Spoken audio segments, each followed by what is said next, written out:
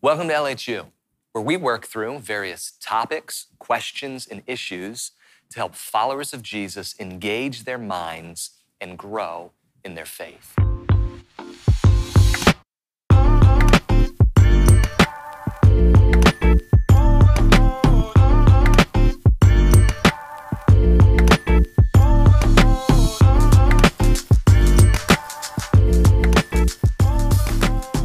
Hey, welcome to our class on how to connect with God. I'm so excited that you're here because I really believe that the ideas we're getting ready to talk about could lead to a huge breakthrough in your relationship with God, especially if you've never engaged with those ideas before.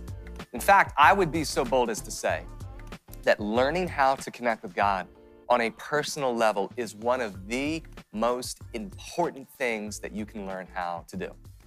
Let me explain that with a story. A few years ago, my wife Mary and I had the opportunity to go out to California with some really close friends of ours.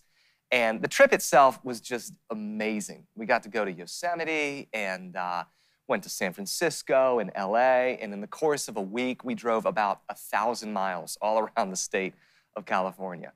But finally, the trip was coming to an end. We were driving from San Francisco down to LA. We were flying out of LAX. And we were driving down the Pacific Coast Highway. And if you've never been on the Pacific Coast Highway, it is absolutely gorgeous. On one side, you have the ocean. On the other side, you have mountains and forests and all this terrain that we don't have in Glen Burnie, Maryland. And so it was amazing. But as we're driving, I was actually driving, which was a mistake for everybody in the car, as you'll soon find out. As we're driving, I looked down and I happened to notice that the gas tank is looking a little bit low. And right as I realize this, I look up and I see a sign that says, the next gas station is not for 50 miles. And so without noticing it, I had driven us into this stretch of California wilderness and we were running out of gas. And never in my life have I ever watched a gas tank so closely. Now, thankfully, we made it through. We got to the next gas station. We didn't break down and become, California nomads just living off the land. But I tell that story because I think it illustrates how so many Christians live. That we'll go to church on a weekend or watch a sermon and we'll get fueled up or fed or filled up and feel great.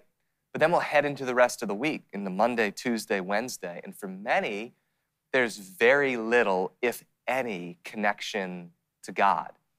And so the Christian life essentially becomes lived weekend to weekend. Like, let me just coast into the church parking lot on Sunday or watch that next sermon to get filled up, and then hopefully I'll get what I need to take on the rest of the week. And what that leads to is you end up feeling tired and you feel burnt out and you feel exhausted and you feel, anxious and alone. And maybe if you sympathize with this, I just want you to know God has so much more for you.